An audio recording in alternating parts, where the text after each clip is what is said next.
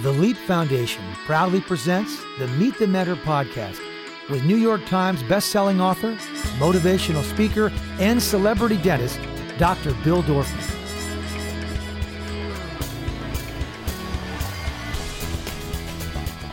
This next speaker is going to blow your mind.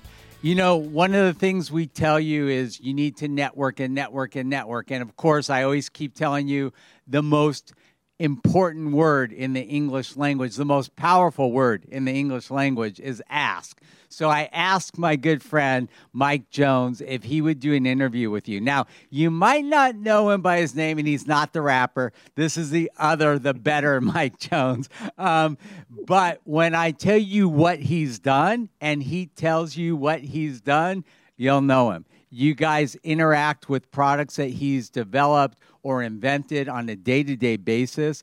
His career is extraordinary, and he has a litany of companies that will blow your mind. So let me just read his bio. As a serial entrepreneur, Mike Jones has built, invested in, and been on the board of several companies like Dollar Shave Club. For those of you who aren't shaving yet, you're going to appreciate it when you do. Liquid Death, Play VS, and the newly launched music label, Heavy Sounds Labs. He advised the founders of Snapchat and TikTok. He loves working with early-stage founders on their ideas. Mike started his first company in college and continues to build new companies within his firm, Science, and currently lives in Malibu, California, with his wife and 2 kids. I welcome you to Leap, Mike Jones. When did you first decide you wanted to be an entrepreneur or start a business? Was it like a lemonade stand, or what was the first real thing you did where you started to make money? Sure. Well, I mean, I was absolutely that kid in the neighborhood that sold you the magazine subscriptions and ran the lemonade stand and did the fundraisers. I think I was, stubborn as a young child, and I wanted to control my destiny. I wanted to make my own money. And at that point, I didn't want a boss. I really wanted to control my own, my own day. And so throughout high school, I was always creating little companies, doing little, businesses. And then in college, I actually partnered up with a bunch of friends, and we launched a magazine. And that magazine became a nationally distributed magazine. And we ran this little team. And then eventually that led me into software, that led me into startups. And so I've been creating, small businesses since I was just a young little kid. So what was the first business that we would say is a real business that my students would probably recognize you from? I think it was probably Dollar Shave Club, right? Yeah, I mean, I think if you have somebody that's a student now, Dollar Shave Club being the first brand of mine you really had probably heard about. So I had worked with the early founder and was super involved in that business. And I can walk you through that story. Would that be helpful? I would love to hear it. Yeah, and I'm sure the students would as well. Great. Well, I had opened up this shop in Santa Monica that basically was open to early entrepreneurs to come in and pitch me ideas. And I would work with them on their concepts, actually build their businesses. And in this case, we got pitched this business called Dollar Shave Club by this great young founder named Mike Dubin, who came in and was trying to raise money. And he had found a way to get these razors made. And he wanted to start this brand called Dollar Shave Club. And he told us the story about how razors are crazy overpriced. And when you buy them in a store, they're locked up behind a cabinet, and we're not criminals. We can actually buy razors. And Gillette doesn't know who your name is. Anyway, he told us this big story. And then at the very end of the meeting, he showed me this video. And if you haven't seen it, the Dollar Shave Club initial video is something that he made for a few $1,000 himself. That basically was his brand story about this highly disruptive, cool brand called Dollar Shave Club. We fell in love with him. We fell in love with his marketing. We provided him capital, and I partnered with him, as a board member and as an advisor for a 4-year journey that eventually led to the company being acquired for $1 billion by Unilever. Yeah, you're right. Mm-hmm. I mean, literally, razor blades were locked up not because they were that valuable. A lot of times now they'll put things that are expensive because they didn't want people to cut themselves and all kinds of crazy things. And so That's right. men hated buying razors because it was a pain in the neck. He solved a problem that existed, and he did it in such a big way that he started this company up with a few $1,000s and sold it for $1 billion. That's right. That's right. And I think like we're at this really unique time now because brands and products and services, they can communicate to people directly. So whereas in the past, if we were owning a big razor factory, our number one customer might be like the buyer at Walmart or the buyer at, at a supermarket chain. But now anyone can create their own little product, and they can talk to people through YouTube and through Instagram, through TikTok, and they can build these organic brands, which is basically what he did. He said, like, look, Gillette doesn't know my name, but I've been a lifetime Gillette customer, and that's ridiculous. Gillette should know my name. I should create a razor business that serves people better. And eventually that became a huge plethora of brands. He has shampoos and soaps and all the other components that come along with it. And that opportunity is like a today opportunity. So I see stuff all the time where people have new ideas for products and services that are going to communicate digitally, and they're going to basically, take over portions of the market from legacy players that are old and tired. One of the things I love about, the plethora of companies that you work with is that you guys are so cutting edge. You're always looking at technology and whatnot. I mean, I don't think there's a student on here who isn't familiar with TikTok, but you guys took it to a whole new level. And why don't you tell them the company you started, and what exactly you're doing with these TikTok? I mean, you guys, they literally put these TikTok people in a house for TikTok people to just create. It's nuts. But what Mike does is he takes 100 of the top TikTok stars and basically teaches them how to monetize what they're doing and actually make money doing it. Yeah, it's a big theme for us. And if I give you a little bit of history, so, way before TikTok and Instagram and Facebook, there was this platform called MySpace. It was 100 million users, and it was one of the biggest social platforms of the time. And then Facebook obviously became 1 billion users, and then Instagram. And so they keep building, right? But one thing is, at the early days when I was the CEO of MySpace, I spent a lot of time with celebrities. And in particular, I spent a lot of time with Ashton Kutcher. And one thing that was funny about Ashton is I would have a meeting with News Corp that owned MySpace. And News Corp owns all the newspapers, and they own all the news channels and everything. And I would think, oh my gosh, News Corp reaches, call it 20 million people a day. And then I'd go meet with Ashton Kutcher, who himself was reaching tens of millions of people a day through Twitter, through Instagram. And we had this moment where I was like, oh my gosh, like these individuals are becoming their own brands. We call them influencers now, but originally I thought of them honestly as almost like little mini media companies because they influence so many people. And so as Instagram grew, we built a company that worked with top level influencers on Instagram, and we sold that company. When YouTube grew, we built another company that worked with the top YouTubers. We sold 2 of those companies. One was called Maker Studios, the other was called FameBit. And then we saw TikTok happen. I had actually met the founders of TikTok years before, when the platform was actually called Musical.ly. So a lot of people don't understand, but the first app was called Musical.ly, and they were doing a great job, but they couldn't quite get it to scale. They sold the company, rebranded it TikTok, and now obviously TikTok is what it is now. So once again, I looked at these individuals that were reaching millions of people, and we said, gosh, we've got to build a business around it. There was this great CEO we knew that was running a company called Mammoth Media that was doing all these apps for Millennial and all these partnerships with Snapchat, and we started building an agency. And so now through Mammoth Media, we represent a handful of the top TikTokers. And yeah, a lot of them have been building these content houses where we'll find brands, we'll sponsor a mansion that they'll move into, and then they make videos all the time and they feature different brands, and they themselves are basically micro media businesses. And that concept of how do we work with influencers and how do individuals become influencers to become their own media business, it's an interesting part of our investment philosophy and has been really lucrative for us. So you guys picked 100 of the top TikTok stars. I love that. I'm a TikTok star.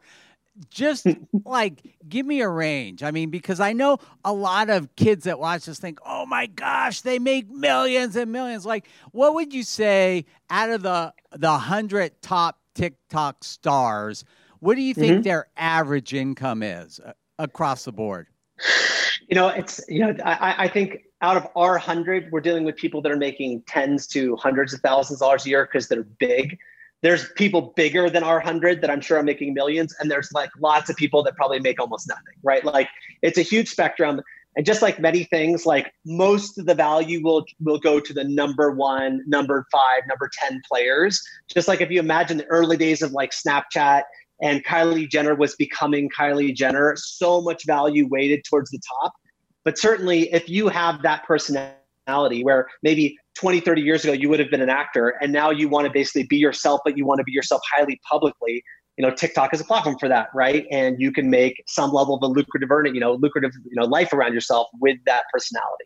So basically what you're doing is you're connecting these TikTok stars with different brands, and then the brands are sponsoring them to create content that they're putting on TikTok, and boom, boom, boom, right? Exactly. And that's the reason why that's so important right now is if you're an old brand and you want to talk to new consumers that are between the ages of 14 and 35, it's really hard to talk to them because they're not watching TV and they're not consuming content through billboards, right? You've got to go to where they live, right? They live in Instagram, they live in TikTok, they live in Snapchat. So you've got to find organic ways to connect with those consumers. Previously, those companies would just hire some big ad agency that runs some legacy ad campaign that would go on TV. But today that story's kind of done. Yeah, and so those big brands want to find ways. It's crazy. I mean, I interviewed Paula Abdul, and this is pre-taped, so kind of spoiler alert, but when American Idol was in its prime, they had an audience of 30 million people. You'll never see that on TV again. Never, ever, ever, because there's so much competition. And I think that's the genius of what you guys are doing is you need to go where the customer, where the end user lives, and it's on TikTok, it's on Snapchat and all that. Now, another big arena that you guys are in right now are esports. Why don't you talk about that company and what you're doing with them? Sure. Well, obviously when I grew up, we were all playing video games, and now everyone plays video games. And, video games itself is like probably one of the biggest entertainment untapped markets out there. It ranges from Midwestern moms playing Clash Royale and Clash of the Clans all day and Candy Crush to professional people that spend, 12, 15 hours a day playing in teams. And one thing we saw happen out of Asia like 10 plus years ago, where teams were being created, stars were being made that were treated like professional athletes, and they were being sponsored, and they had fans, and they would host stadium events around these games. And then America's a little late to that story, but it is coming in a major way. And about, I guess I was first introduced to the Riot founders, which have a game called League of Legends, which is one of the biggest games for competitive esports. I was introduced to them maybe 5 or 6 years ago. I played the game with them. I learned why it was kind of like a sport-like game because there's positions and roles. And I finally, for me, kind of opened my eyes to esports, and I got excited about it. We looked at investing, but it was hard to find where to invest until we met this really young Black founder out of Detroit named Delane. And Delane basically had this vision around a company that he called PlayVersus.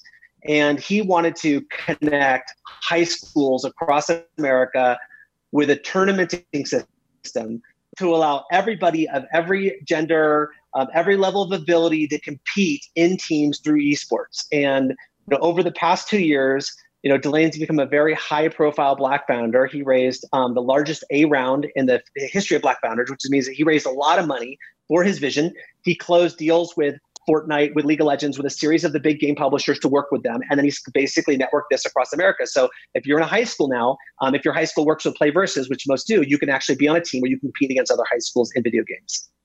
Well, Mike, let's not be shy. You helped him raise $100 million.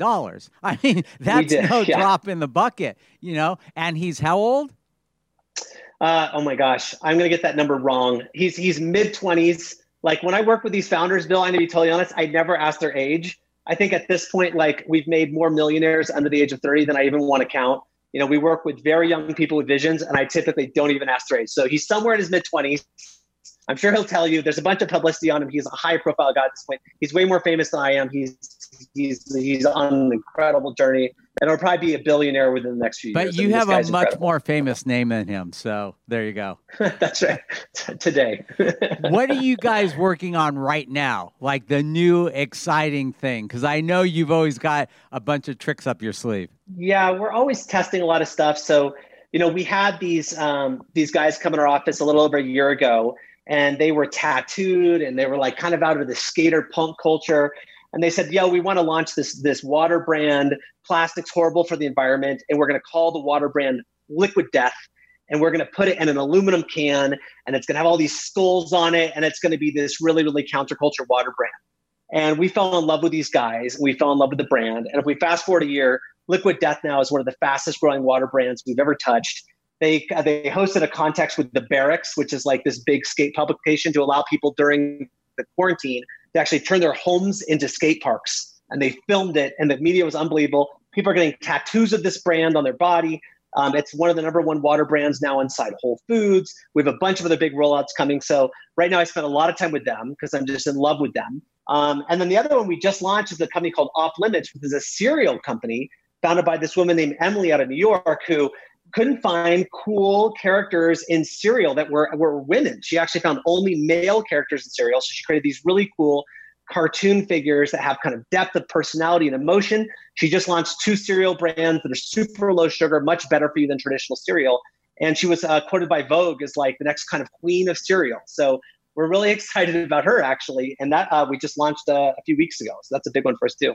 All right, that's awesome. Let's switch gears for a minute because, a lot of times people look at successful people like you and they think, oh, guy has a golden touch. Like everything always works.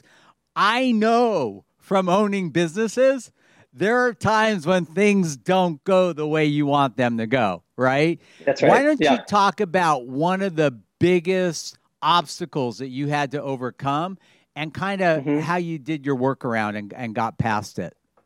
Yeah, and you're exactly right. I mean, quantitatively, I've had more failures than I have had successes for sure. I think like the first thing I had to realize was every failure for me was an opportunity to learn. So I looked at failures as like a ladder, right? With every failure, I was one rung up on the ladder. I was closer to that next success. And I really spent time to try to learn from that failure so that next decision I made would actually propel me to whatever success I wanted to get to. The other thing that was really important for me is just to get over myself and be really okay with failing. And so just as you said at the beginning of this, it's great to ask. It's positive to ask. It's okay to ask, right? So the more you can try things, even if you're going to fail, that's okay because that's learning. So you've got to look at failure as part of an education, not as we would typically quantify as failure. And so my thesis was like, look, if I can fail fast and I can fail frequently, I'm just getting to the point of hitting that next big success. Right. And so every failure is just knowledge I'm going to consume to be better on my next try. And I know my goal now is to try frequently and try a lot. And if I'm trying something and it's taking too long and it's not working, I got to change. I got to do something different. It's that old metaphor. If you do the same thing, don't expect different results. I take that to heart every day, being like, what am I doing today that I did previously that hasn't worked? I got to stop it. I got to try something new. And so just getting over yourself and willing to ask for those things, do those attempts, try for those business ideas, try for those things you want to accomplish. Like that for me was a big key. It's crazy. And I keep telling the students this over and over and over and over and over again. We did not rehearse this. You have never heard me say what you just said, but literally you almost reiterated verbatim what I told them on the first day. I tell kids, I never fail. And the reason I never fail is because if I do something and it doesn't come out the way I wanted, I don't consider that failure. I call it practice. And I'll do it again and again and again and again if I have to. But I love that you said that. So give me one of your epic practice events and how you solved it.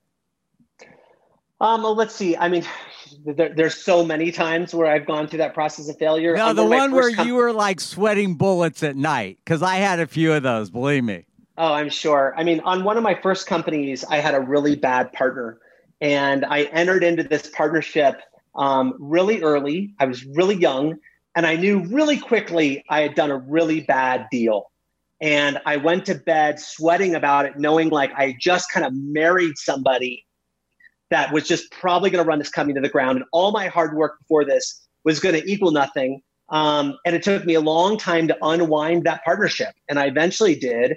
And I learned about myself, who I am as a leader, who I am as a business builder, and also how do I construct the relationships around me? And that is really important because in any one of these journeys, there's no self-made successful people. Everyone has a group around them that supports them and helps them grow into that success. And what that taught me is the types of people I need around me and how I need to interact with them and the roles they need to have relative to my roles.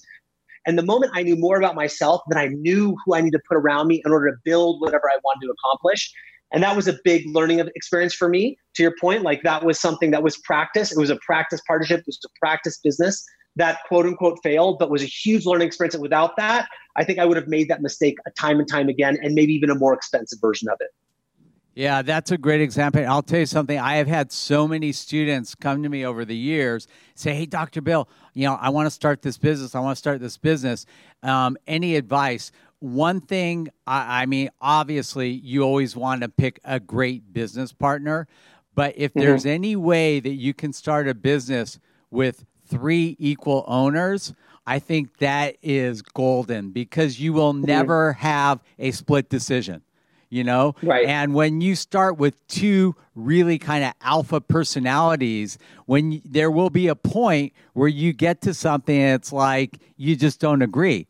And it's not like you can flip a coin. Usually these are big decisions at a certain point. So, I always say if you can start with, that's what we did with Discus Dental. We started with 3 equal partners. Now, over time, as Robert and I grew the company more and more than Dave did, we got more and more equity in the company, but we still always had 3 partners all the way to the end. And I think that was a really critical factor in the success that we had with our company. Yeah, for me, what I realized is that I don't need people like me on my partnership team. I need people that are good at the things I'm not good at, right? So I found that whenever I have people that are too like me, there's actually a lot of conflict, but I know things that I'm really not good at. So what I try to do is find the right partners to put around me that are better at the things that I'm not good at, and that creates a well-rounded partnership for us. Yeah, and I agree wholeheartedly with that. I mean, that was what we had at Discus because it was great. I had a background in dentistry. I was the dentist. I was the face of the company. I had a small background in marketing. Robert had a background in manufacturing. His family was Fred Heyman, Giorgio. So he had manufacturing and he was an MBA. So he understood business and he understood marketing. And Dave was purely a finance guy. He was the least creative person I've ever met in my life. And together, the 3 of us, we made, it was like pentatonics. Each one of them is a great singer, but when you take all 5 of them and put them together, magic happens. So totally agree. So on a personal level, what would you say is the single greatest attribute that you have towards success? So I think overall, my default position is everybody's good. And my default position is there's things for me to learn and there's things for me to teach with everybody that I interact with. I'm always looking for that super positive person, that super positive personality trait, that that undiscovered talent within people that I get to spend time with. And if I can find that, I can typically find ways to kind of magnify their genius and bring their genius out. But I default at a very positive position. And I think positive people find great positive outcomes. That isn't always the case. I've known some negative people that actually become quite successful. But overall, I found some really, positivity is really at the heart of it, which means it kind of love's at the heart of it. Like you've got to love other people. You've got to love other people's visions. You've got to want to help other people become successful along with you and share that success in a community.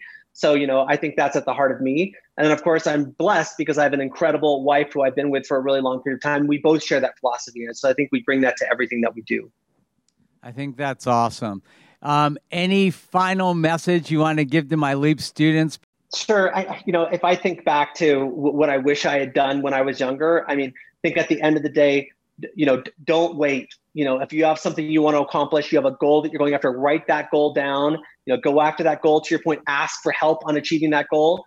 Reaching out to people, like we are at a point now where in certain cases, access to people is really open. You can get to people that are older and more successful than you very easily. Like people are very approachable now. And so there's no reason why you have to wait until you graduate from college to kind of start your career, start your vision, graduate from high school. You can start now and you can start accumulating those lessons now, even if those lessons are termed as failure. So my biggest, word of accomplishment or, encouragement is just go and try things, like get out there and attempt to accomplish what you want, learn about yourself, find what makes you happy, and then spend your life, going after that happiness. But try to learn what makes you, fall in love at the earliest ages so you can really spend time perfecting that. It's true. They say if you love what you do every day, it's not work, right?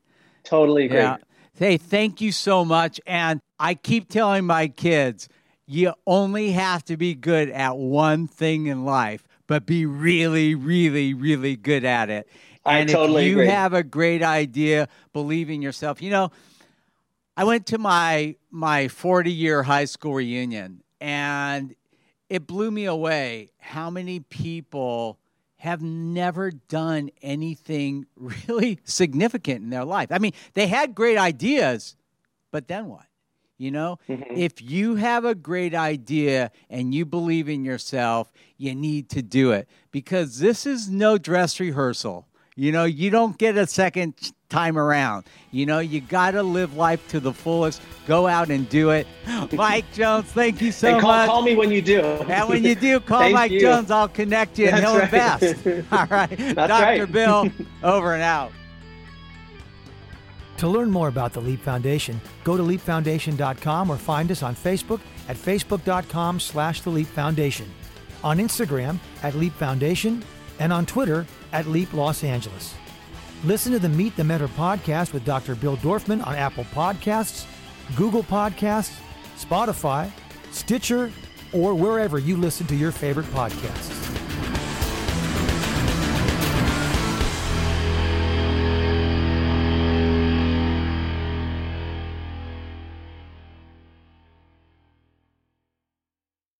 This podcast is a part of the C-Suite Radio Network. For more top business podcasts, visit c-suiteradio.com.